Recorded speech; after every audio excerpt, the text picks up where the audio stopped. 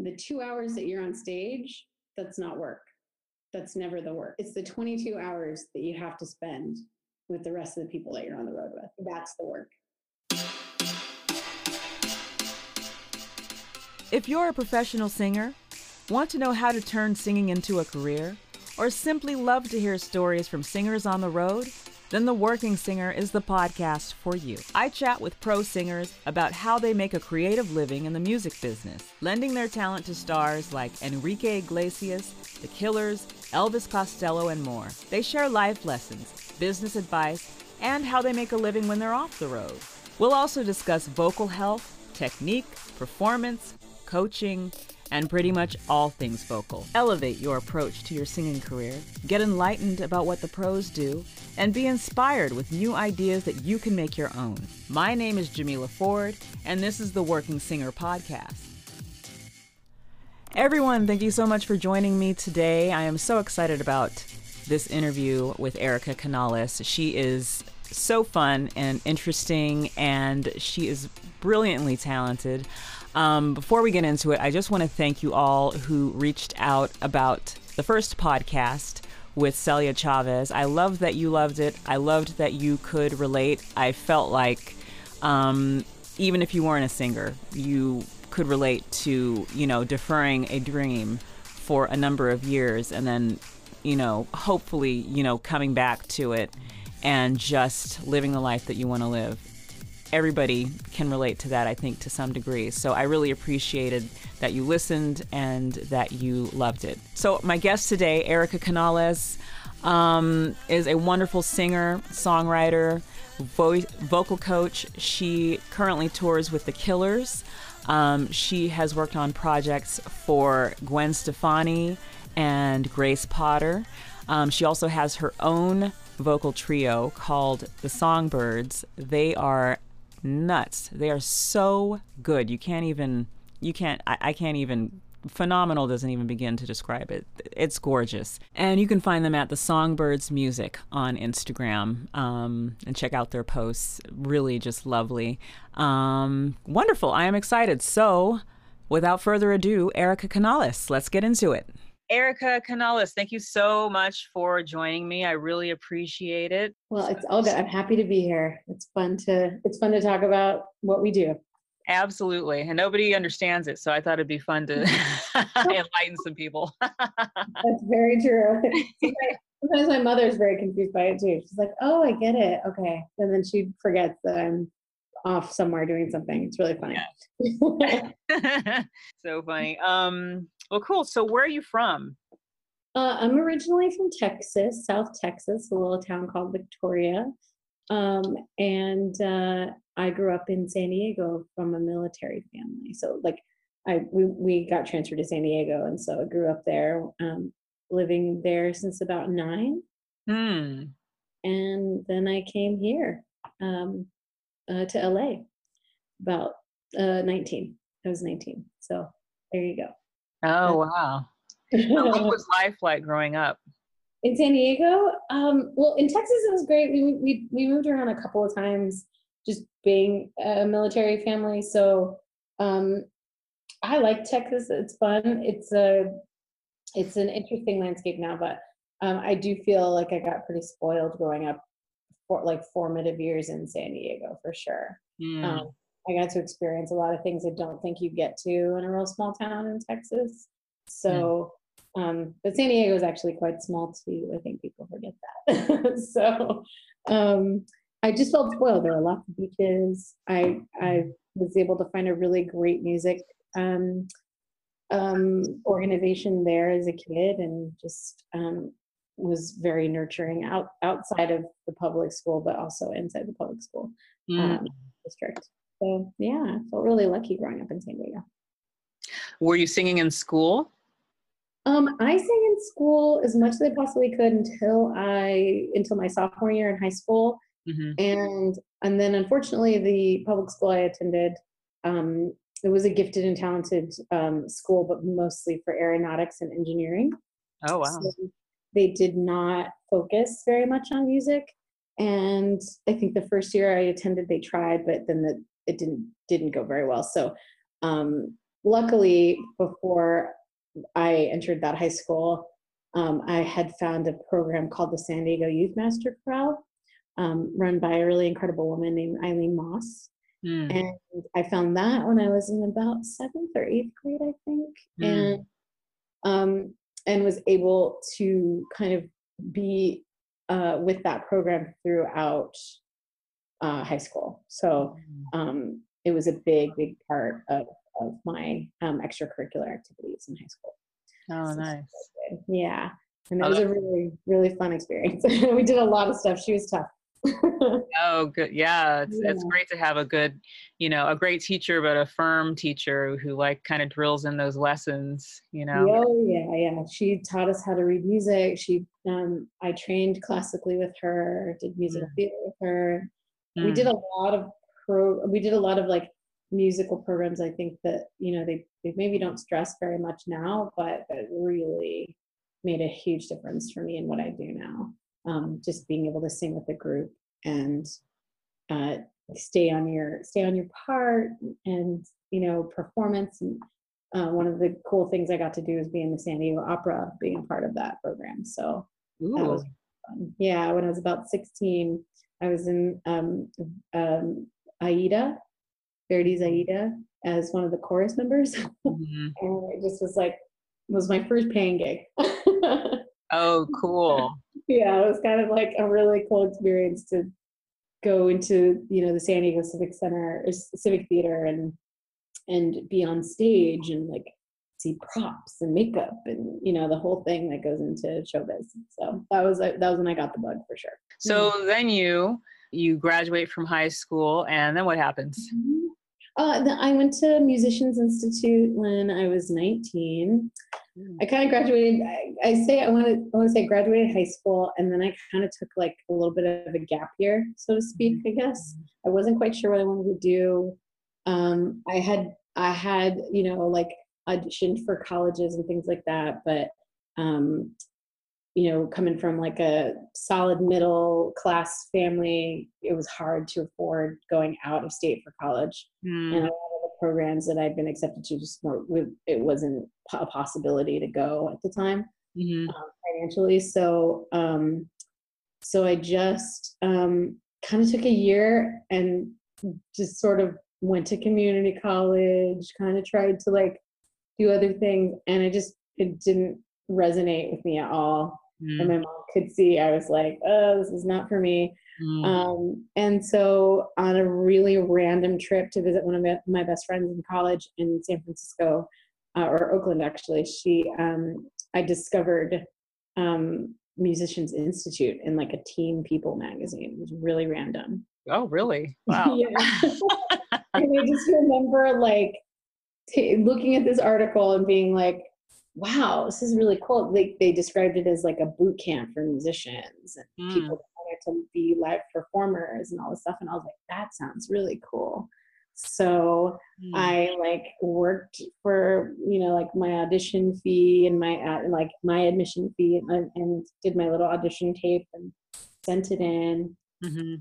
got accepted, and then moved to Hollywood like 6 months later. So it was like a really whirlwind experience, and I just was like, here's where I'm going. 19, I just Wow. not a lot of money in my bank account. I was able to get a full-time job. I lived 3 blocks away from the school. I worked a block away from the school. I was in Hollywood proper Wow. in October of '99, actually. So I will have been here almost 20 years next year. Oh my gosh. Mm-hmm. When you think of the 90s as being like 20 years ago, does it just blow your mind? Because I think about it sometimes, Oh, like, you've got to be kidding me. definitely. I always am like, oh my gosh, what's happening? I'm perpetually stuck in the '90s though. I've never left. I know. Same here. I love my combat boots.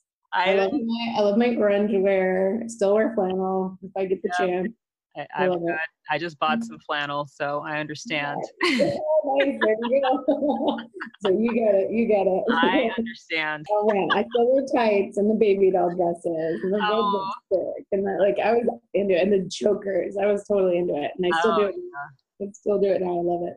oh yeah. And it's kind of making its way back in, I know. And I say that all the time I go shopping. I'm like, I could have totally kept my clothes. I know. Why didn't I keep it? It would be vintage now. That's crazy. Yes, worth a little dough, I think. We're vintage. I like that. I'll take that. Vintage. I'll keep it there. Good. Yes. Yes, I love it. That's what happened. That's what happened after high school. I went to MI and I wanted to study voice education, voice teaching, and just study the voice as much as I could and learn everything I could about it. And I stayed there for 2.5 years and graduated VIT, the Vocal Institute of Technology at MI. Mm-hmm. And apprenticed and studied under a really great vocal teacher named Dina Murray, and kind of had to relearn how to sing. It was really interesting. I came as a classically trained, like musical theater type of singer, and very quickly into MI's, into the experience at MI, I was losing my voice. And I had a really hard time like singing a lot of the modern music without pushing and doing bad habits, or just trying to sing, and I had no stamina. So I worked really closely with Dina. She got my voice back in about 9 months. So that is the method I teach when I have students, and that's the method I have adhered to since then. So I've been singing like that, and I'm doing pretty well. It holds up. So you went to MI, you studied with Dina, and then you graduated, and then what happened? Then I kind of went, I think, on the same journey that a lot of our peers go on, which is, do I want to be a solo artist? And I want to make my own music, and do I want to be a rock star? And because I feel like MI had this way of making everyone feel really special and making everyone feel like they're in a little bit of a bubble. And so when that bubble is gone or you leave it, you kind of feel like you're on a high, you can kind of do anything, but then you enter the real world. Right. And then you discover very quickly, as I think anybody graduating from college does, or anybody graduating from anything where they've been in an educational bubble, you got to do the work. So I took a day job. I've had a day job all the entire time that I've lived in LA up until about 2 or 3 years ago. Maybe 2 years ago. So I've always worked, and I've always had mostly a full-time job, and then also had music. So got to pay the bills, sort of thing. Once you get out, you got to pay off those student loans. Absolutely, yes. So from that period, I mean, I think like from like 2001 when I graduated till about 2007, I gave it a good go and did a record and wrote some songs that made it on TV shows and films. And I was a working musician, but it was still very much part-time. And it was like, when really wonderful things would happen, it was great, but it was like, it was few and far between, or not as consistent as a day job sort of thing. So, but I did some really cool things during that time. Like I was, I was in a Chris Rock film. I did some songwriting with a couple of guys who are now in this great band called The Record Company. But we go back, like we saw each other recently, and we were talking about all the stuff we used to do together and how we placed these random songs in great TV shows and still get fun residuals. Nice. And then I put out a record in 2007. I worked with a really great producer named Scott Seaver. And it's sort of a pop rock record. Wasn't what I thought it was gonna be, because I went in actually saying I kind of wanted to do like a Joss Stone kind of record, like a soul record, soul rock type thing. And it became a very different thing. just because I was writing different stuff at the time, and I was getting influenced by different things at the time. And Scott was a very, very early days producer. So we did a lot of cool stuff. And I put that record out in 2007 and did some shows in New York and did some stuff in LA, and had the management thing and did that sort of thing. But something just wasn't resonating again for me. And I was like, this probably isn't what I want to do. Like, I don't want to be this kind of star. Like, I guess it just wasn't for me. I didn't love being on the stage so alone, I guess, so to speak. So I very quickly discovered that that wasn't my bag. But I loved writing music, and I loved singing, and I loved working in the creative process of it. I didn't necessarily have to be the vehicle that it was being driven by. So I took a break, and for about 10 years, I did a completely different job. Wow. And I left music behind, or didn't really leave it behind. It became a hobby, where it made me happy to do it when I wanted to do it, versus feeling like I needed to make it successful in that way. So it became, I wanted to fall in love with it again, and because I'd kind of fallen out of it. And so I took a break for like a decade and did a completely different job in a different industry. Wow. And went into fashion and became a producer for fashion photography and fashion photographers. And that sounds like fun. Yeah, and it was very rewarding. And I accidentally fell into it through the day jobs, and just became very good at taking care of people and doing, these campaigns kind of all over the world. So I got to see a lot of the world, but I wasn't doing music to do it. So it was interesting. And I started to really see that industry in a not so great light towards the end of my career there, like towards the end of my wanting to have a career in production. So, which ended around 2014. So, so I kind of walked away. I had a really great job, and I was doing really well. I had a lot of contacts, and I was doing really well and sought after to work with. And I just was like, I don't want to do this anymore. Because fashion can be a really ugly business, as beautiful as the things that come out of it are.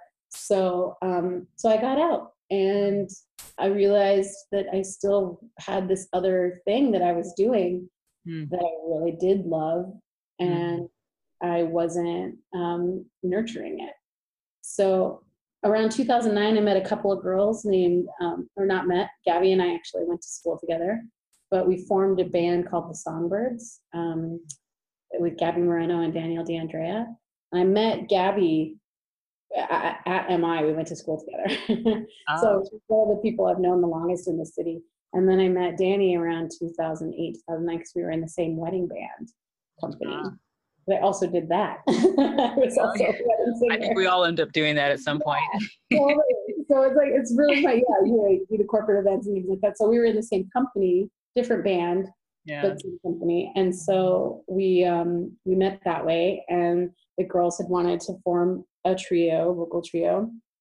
And we had a couple of shows, or the girls had a couple of shows, and we decided to learn this really hard Boswell Sisters song for Gabby, one of Gabby's shows.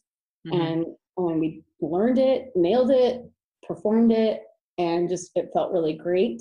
And so we kept going. And so that started around 2009. And so that was kind of where I would go when I wanted to feel a little bit of that love of music again, and just be happy and in a nice place. And then we started to pick up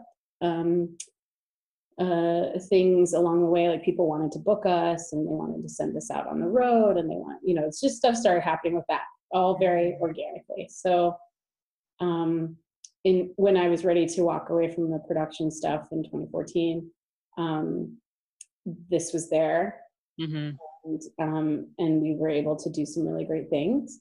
And toured Australia a couple times, went to Guatemala with Gabby and her families, and her sort of festival circuit out there, and did some stuff as the Songbirds. And then and so 2014 was sort of the shift to music full time. And just kind of like doing that where I would occasionally do some production work, but not as much, and it became about music again. And then my father passed away in July of 2014. Sorry. And thank you. No worries. Thank you. And then really everything kind of happened. So I got a call from Jeff Young, the Jackson Browne Peeps and the band, and Steely Dan and his world, to do something for Danny Harrison, George Harrison's son, and along with Danny D'Andrea, and we performed at something called George Harrison Week on Conan O'Brien, and then we did that performance with him, and then I got a call a couple of days later I think a couple of days later from the MD of Conan, Jimmy Vivino, asking for my availability that weekend. And I was like, oh, I'm totally around. Danny was recording her own solo project, so she wasn't. And then I ended up working with Holly Palmer, who you probably know as well. Oh yeah. And she was on this event that they were throwing called George Fest. That was supposed to be a night of music celebrating George Harrison and his box set. So Danny had called and said, I want these girls to come in, and Danny wasn't available, and Holly was actually on the gig. So I was coming in to replace someone that they just didn't vibe with. And then they called me on Thursday night. I showed up on Friday morning. Wow. 10 a.m. And rehearsals with the artists on the lineup started at 1. So wow. I had to learn a bunch of music in a very short amount of time, and then the show was on Sunday.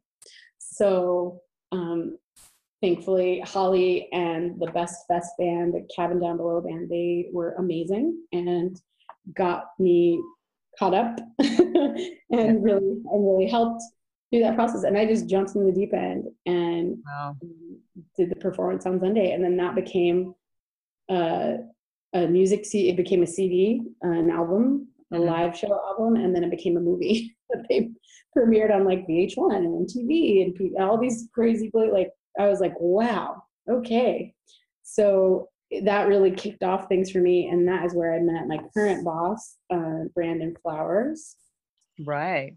And he invited me to come out on his solo tour in 2015 into 2016 called The Desired Effect for his second solo record. And then... and for those who don't know who Brandon Flowers is. Yeah. Oh, yes. Brandon Flowers is the lead singer of The Killers. I always am like, yeah, no, he's just Brandon. Yes. Yeah. Oh, dude. So he met me on George Fest. He remembered me and reached out to their team of people that put that show together and asked for me to submit my info because he wanted to invite me out to do the solo tour. So that happened.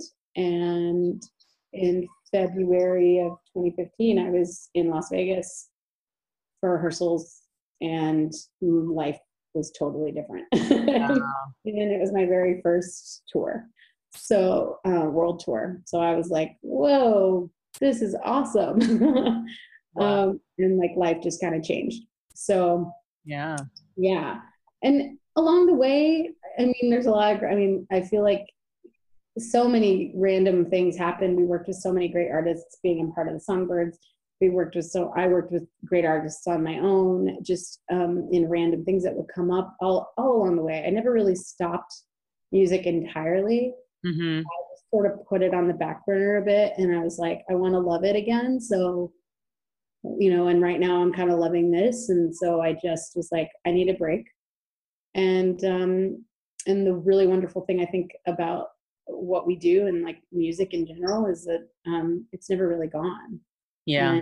And I remember saying to someone, "It's very cruel, mistress, because we love it and we hate it and we it drives us nuts, but we love it. It's like it's a really wonderful gift that we in the community have been given, and so when we get to use it fully and we get to a really great place of meeting our potential, or just being in a room full of musicians we admire or people that we love to listen to or our peers, it feels really good. So it was really an easy transition to just come right back. Fortunately, I know it's not always like that. I was really lucky. Someone was looking out for me, and a lot of people were like word of mouth for me, which was really great, and still is that way. So yeah. And then up until about, I think 2016, did some spot dates with Brandon, and then was in LA doing session work and studio work, working with other really great artists while I was here. Worked with a great band out of London called Until the Ribbon Breaks, or out of England, and did Gwen Stefani's Christmas album with Grace Potter and Laura Mace, and then just did. And also, when I worked with Brandon, the very first week we worked with him, he put us on his solo records. So wow, I'd kind of just been like, he wanted us to come in and do some BVs. So it just has been a really wonderful, last few years of just sort of jumping back in, and it felt like it was the right time, and felt like everything happened organically.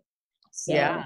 And then I had some downtime and got a call last May about joining the Killers for their world tour for their latest release, Wonderful, Wonderful. And so I just finished that about 2 weeks ago, and now I'm back in LA. So that brings us here. Very cool. Yeah, that is a very that's about as organic as it gets, I think. That has like that's so much flow to it. It's just like, and it's just what happens. It's like word of mouth, and these people and these people, and you can't really predict, I suppose, what is going to happen, what call you're going to get tomorrow, and who saw you where, and they heard you and they liked and you're like, oh, you what? Yeah, absolutely. I was still very surprised, but I heard that story this year while I was on the road with the Killers. I didn't know that had all happened behind the scenes until about late, I'd say last year this time. Someone from that camp was like, yo, yeah, he had already picked you. And I was like, oh, okay. Wow. Well, and just, yeah, you never know who's watching. You never know who's listening. It's wild. How do you treat your singing as a business? Do you feel like it is a business for you, or? Yeah, because it's the only thing that I do right now that is money making, I guess. It's so funny because there was that, I don't know if you know this Elizabeth Gilbert book that came out after her Eat, Pray, Love thing, talking about how, I might not, this is paraphrasing, but don't make your art about being lucrative, and I'm not a fan, by the way, of Elizabeth Gilbert, but it was interesting that she came out with this book, and I struggle with this. I think we all struggle with this of like, do I want to look at it like a business and run it like a business, or do I want to just enjoy myself and make music and be happy and be free and all that stuff? But when they do sort of collide, I guess, it can get complicated, because we got bills to pay. So I do have a, I guess, a little bit of a business eye on it. Mm-hmm. Now, I didn't before because everything was sort of happening to me and Mm-hmm. around me, and I was like, oh, okay, cool. So I'm supposed to be here, and like this is, like, it just sort of everything things were just happening, and so Mm-hmm. now, one of the things I told myself once this stuff started, where I was touring, I was like, well, what do you want? What makes you happy? If you have to be happy in the things in the things that you're doing in the world that you're in musically right now, and around, other people that are just like you, and talented, um, what does it look like? And Mm-hmm. so I was like, I love to teach. That was always something I wanted to do, um, and I love making, um, making people aware of their voices and how they feel when they're singing, and like just that being, something that they love to do. So I that was a big thing. I was like, okay, you want to teach? I love writing music for other people. Doesn't necessarily have to be for me. Mm-hmm. Um, and and that became very, very, very apparent while I was on the break from the Brandon Flowers tour to the Killers tour. I was doing a lot of writing, Mm-hmm. and getting a lot of getting those songs in front of a lot of pretty high profile people that were like, no, these are, yeah, keep going. And so I was like, okay, so you want to write, you want to you want to publish, you want to get these songs out. It doesn't have to be for you, but you should get them out. Yeah. Um, and then you want to tour. So, but for me, out of all of those things, I really, really, really love touring. Mm-hmm. It's just fun. Yeah. It's like I'm good at it, and it's not easy. Yeah. So those are the three things where I was like, okay, so this is what your business looks like. This is your business model. So Mm. what do you have to do for those three things to be successful, or in your opinion, successful? Because it's all relative. What's successful to you might not look successful to me, and vice versa. You know what I mean? Mm-hmm. So, but it's success nonetheless, I think. Yeah. So, so that's really where I do go, okay, this is a business, and what are you going to do? Mm. And, we go out, we network, we talk to people. Mm-hmm. My idea of networking is basically this. Like, I want a coffee, I want to hang out. How are you doing? Like, I know this is about me right now, but I'm like, how's Camila doing? Like, what's she up Yeah. to? What's No, going on?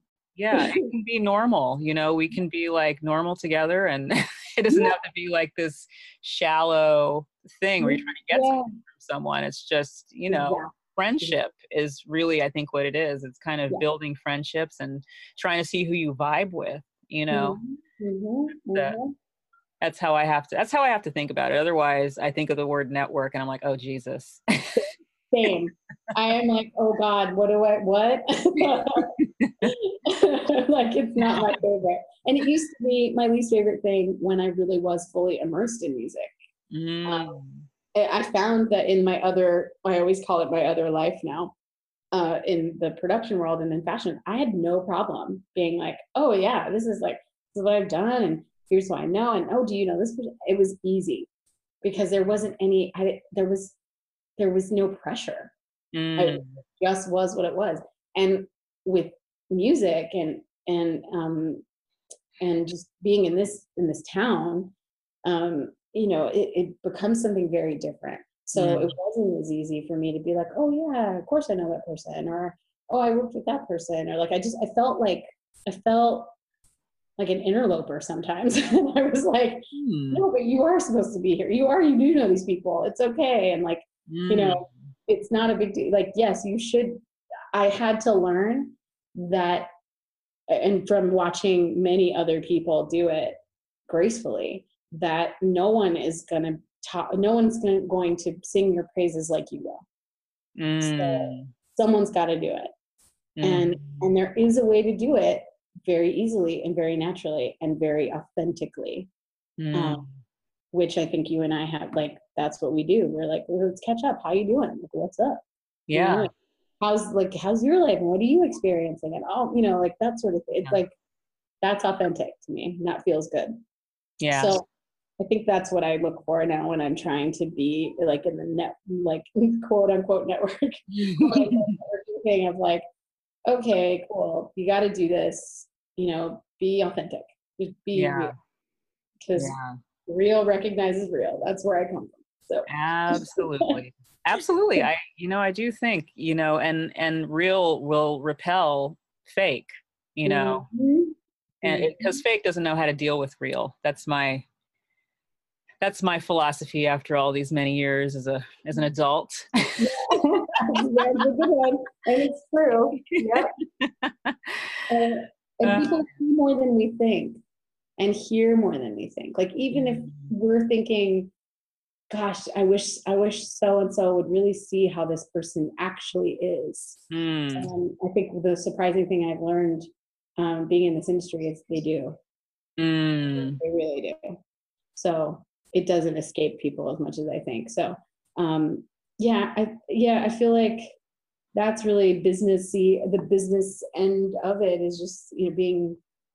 It looks to me like teaching and writing and touring, and Mm. however I've got to make those things possible. I'm still working it out. Yeah. Yeah. And I will say, and I can't remember who said this, the fact that some musicians will think of, maybe writing songs for other people or writing songs for film and TV as like, or commercials, especially as like, dirty and, Mm. cheesy and, all that kind of thing. And this person was just like, listen, the Sistine Chapel was commissioned. That was a commissioned Yeah. work. And Picasso commissioned work, or work Yeah. was commissioned from him. And these people died very, very rich. And I don't know about, their personal lives or how fulfilled they were, but there's this whole idea of like starving artist is utter nonsense because Mm. it wasn't. I think this is the era where that kind of thing is like expected or accept, I'm not sure if it's acceptable, but it is like a notion that people Mm. have, like you're doing art and nobody will or should pay you for it. You're Yeah. either starving or you're Beyonce. And, I Yeah. think, this is why I wanted to do this podcast because, I know a lot of singers who are not Beyonce and are just making creative living, Mhm. and you're a glowing example of that. It's like Yeah. fantastic. I agree. No, I agree. I see it. Yeah, I think this is also the era where that's going to end. Like that, there people are not going to continue to be like, you can't be working and being creative. Like that's where I disagreed with like the Elizabeth Gilbert thing, where it was like, you got to work. Same, we just saw that too with the guy from the Cosby Show, right? Where people were shaming him for having a Oh, job at Trader Joe's yeah. because he had to work. And it Yeah. was this idea that like, oh, you call yourself an artist, so you must, and you work with these people and you must be successful.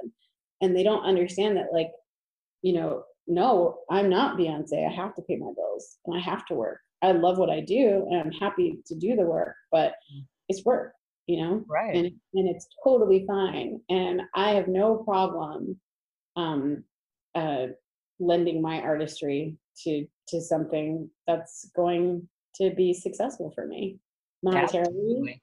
or name wise or whatever. Like I'm not like who's the highest bidder sort of situation. I mean, I'm obviously going to be discerning, but Hmm. but um, but I don't think there's anything wrong with working working as an Right. artist and having to Enjoying do it. that. Yeah, Yeah. yeah, you gotta. Yeah. Um, but yes, so that's how I feel okay about it. I know a lot of people don't, but Yeah. yeah, I'm happy to write for film and TV, and I'm happy to write for other artists, and I Hmm. think it's work. Work is work, man. I I feel like think work is fun. I mean, yeah, people talk about like what your hobby is and what you do for fun. I'm just like, I work. It's fun. yeah. I don't You're like, like, well, I listen to podcasts, or yeah, right. but it's what you gotta at every turn you got to do what you love. Yeah. So, I mean, it's hard. It is all, I mean, that's a very Pollyanna idealistic way to look at things. And I think that a lot of people sometimes think that that's a thing I have, but I'm really lucky. Yeah. So that is why I have that outlook. I think I was just talking to somebody this morning, recording a podcast. So funny. I Yeah. recorded this morning. And, we're just talking about the fact that, in life, there's going to be some measure of suffering anyway. There's going to be some challenge you've got no control over, what's really going to happen during that challenge or whatever. And so you may as well, take advantage of those moments where you can find joy, where you can do something that you love, because life is so short. We have no clue how short. And I for one think that that's not how I've always approached life. And lately I've just found, it's kind of a waste of time to not live in a way where you're looking for joy or not accepting joy or not, allowing yourself to experience it. Life's just going to be, what it's going to be. Let's just find that joy, And So, that's really hard for people sometimes. It's really hard.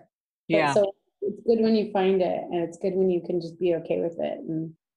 And when you can recognize it, sometimes you're in a state where you just can't. So true, very true. And I feel like you see a lot of people like that in certain kinds of situations, for sure. Who just are looking around at things and going and only focusing on the negative and not focusing on like, oh, hey, something good came out of it. Yeah. Or something good will come out of it. Yeah, it's interesting. And I think it goes back to just being in the business that we're in. I think people are looking at like, we're looking at our peers, and there's a constant comparison that goes on for people. I stopped doing that, or I have limited myself from it as much as I possibly can. And now look at it like, that's their journey. Like, I can't, like, that's not my journey. Why, if the questions come up, well, like, why is that person getting that gig? Or why is that, because I'm human and I want to work. And then I have to go, I rewind the tape and just go, okay, wait, that's fine. That's their journey. Yeah. So let me see. I got like actually two more questions. If I'm a new singer, what can I'm going on my first big tour with a major band like the Killers. Yeah. What can I expect to come up for me? Well, it's really funny that you mentioned that, because when I went on my very first one with Brandon, I sat down and like met up with all my friends that I knew that were touring or had been on big tours, and I was like, what do I do? What's like, what should I expect? A really good friend of mine met me for coffee, and he was like, cool, what do you want to know? And I was like, okay, well, like, what's it all about? And he said to me, and I'll never forget this, and I say this to people all the time, he said, the 2 hours that you're on stage, that's not work. That's never the work. That's right. He's like, it's the 22 hours that you have to spend with the rest of the people that you're on the road with. That's the work, because you got to be cool. Like, I mean, the other thing I've heard is it's the vibe, the money, and the hang. So if you get 2 out of 3, that's great. If you get 3 out of 3, that's great.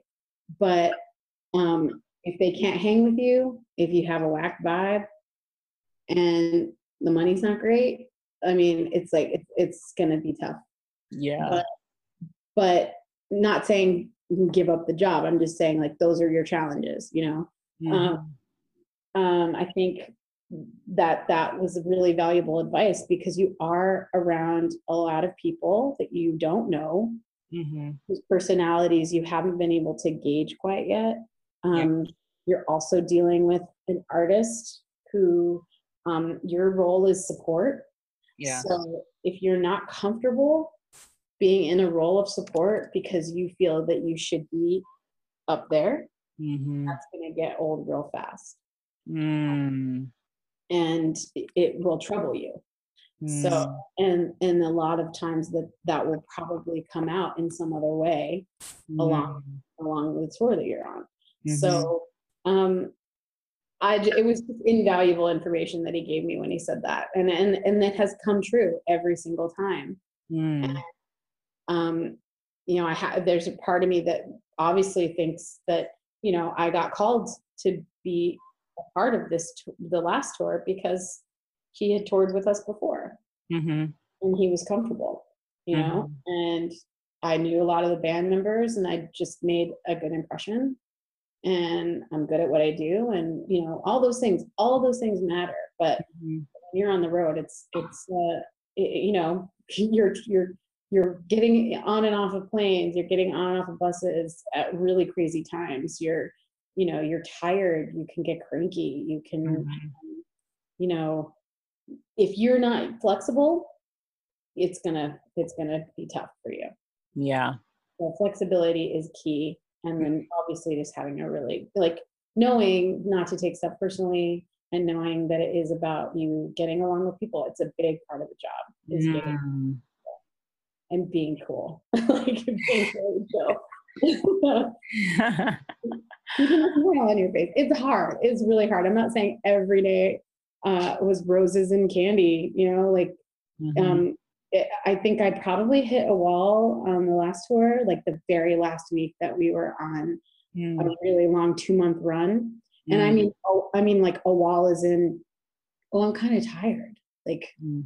I need to sleep. Like I Yeah. don't necessarily, I was really quiet. Like I got quiet and I didn't get, mean or moody or anything. I was just like, I'm just going to put my headphones on and sleep. And like, there's nothing wrong. I'm tired. And it Yeah. was like we were on the road for 7 weeks Yeah. straight.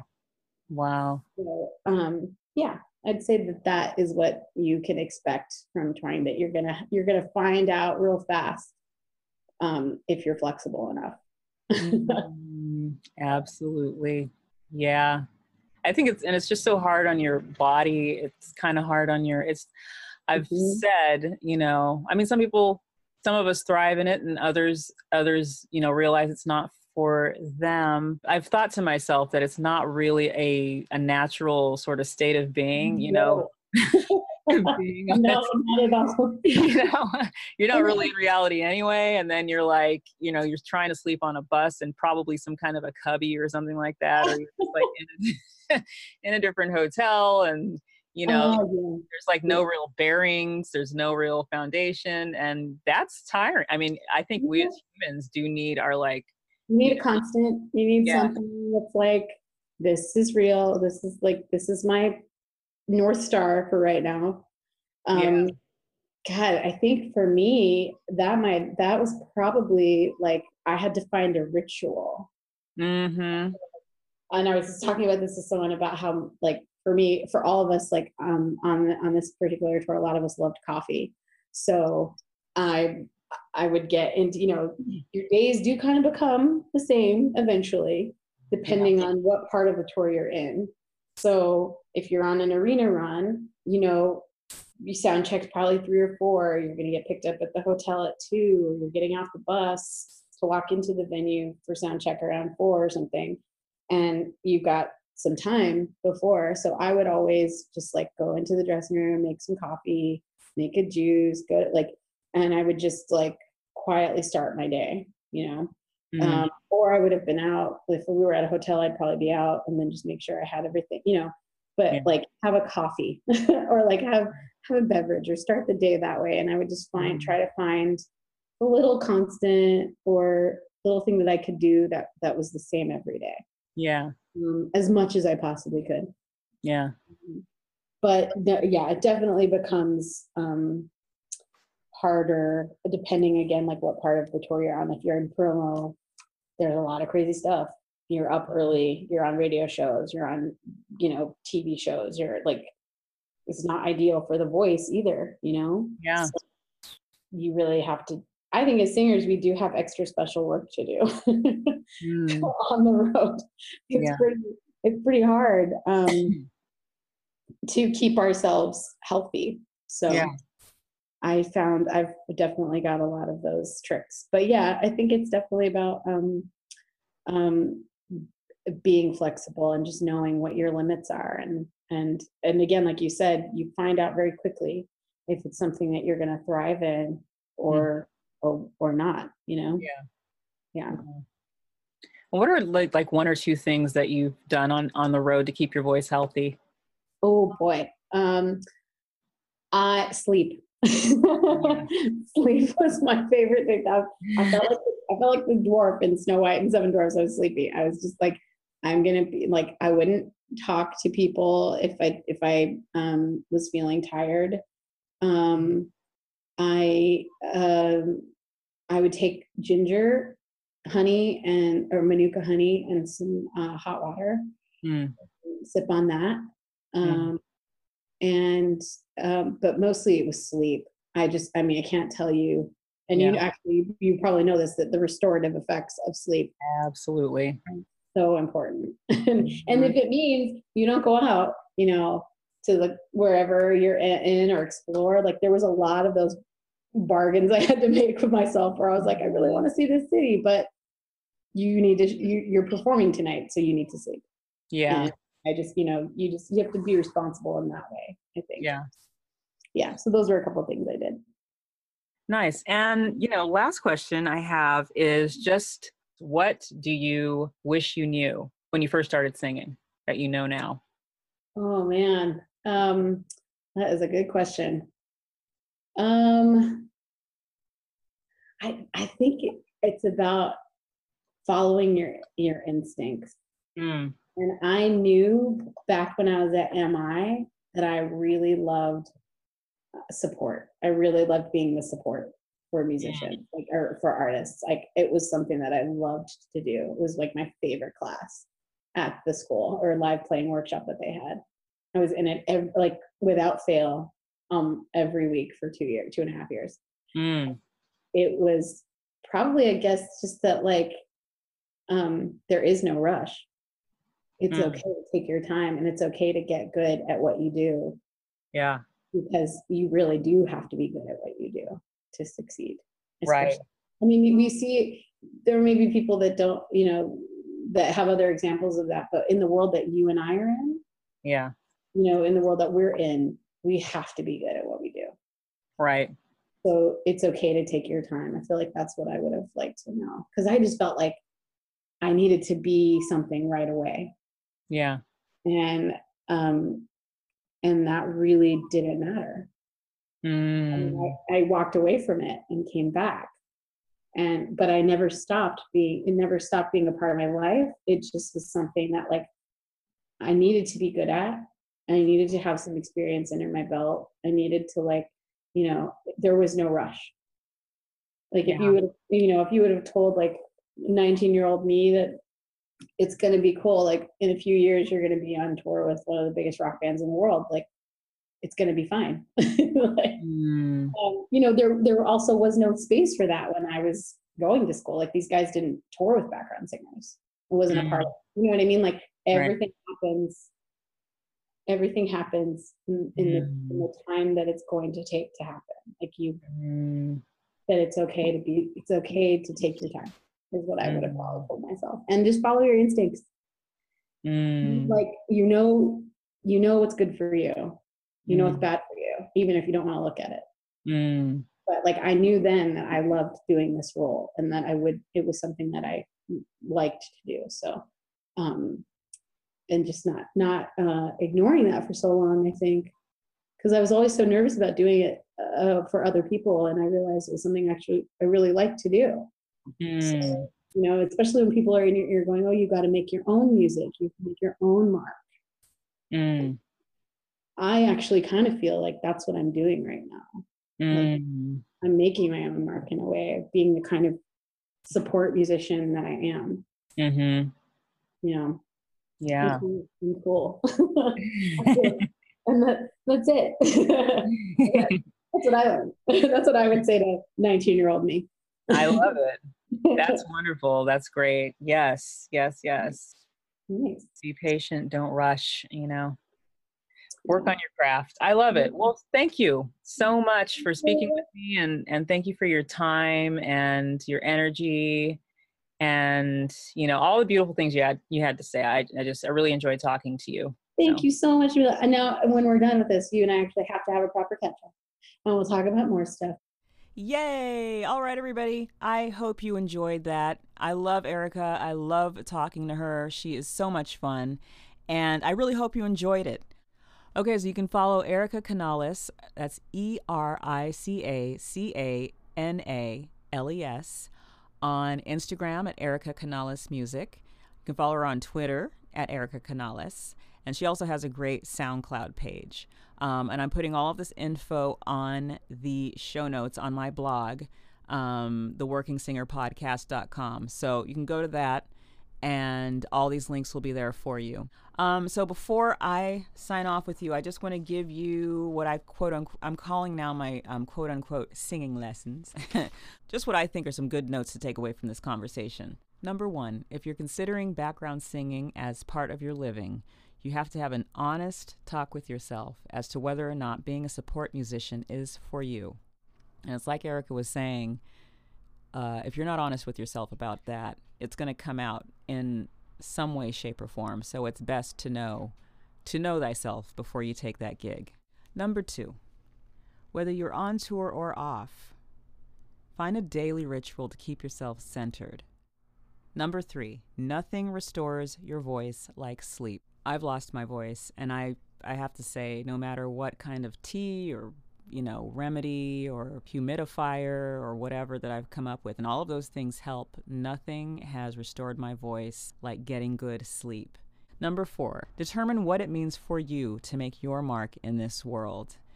I think it came up in the last podcast, but you have to determine for yourself what being successful means. Nobody else can define that for you. Number 5, everything happens in the time it takes to happen. Number 6, limit the comparisons. We all have our own journey.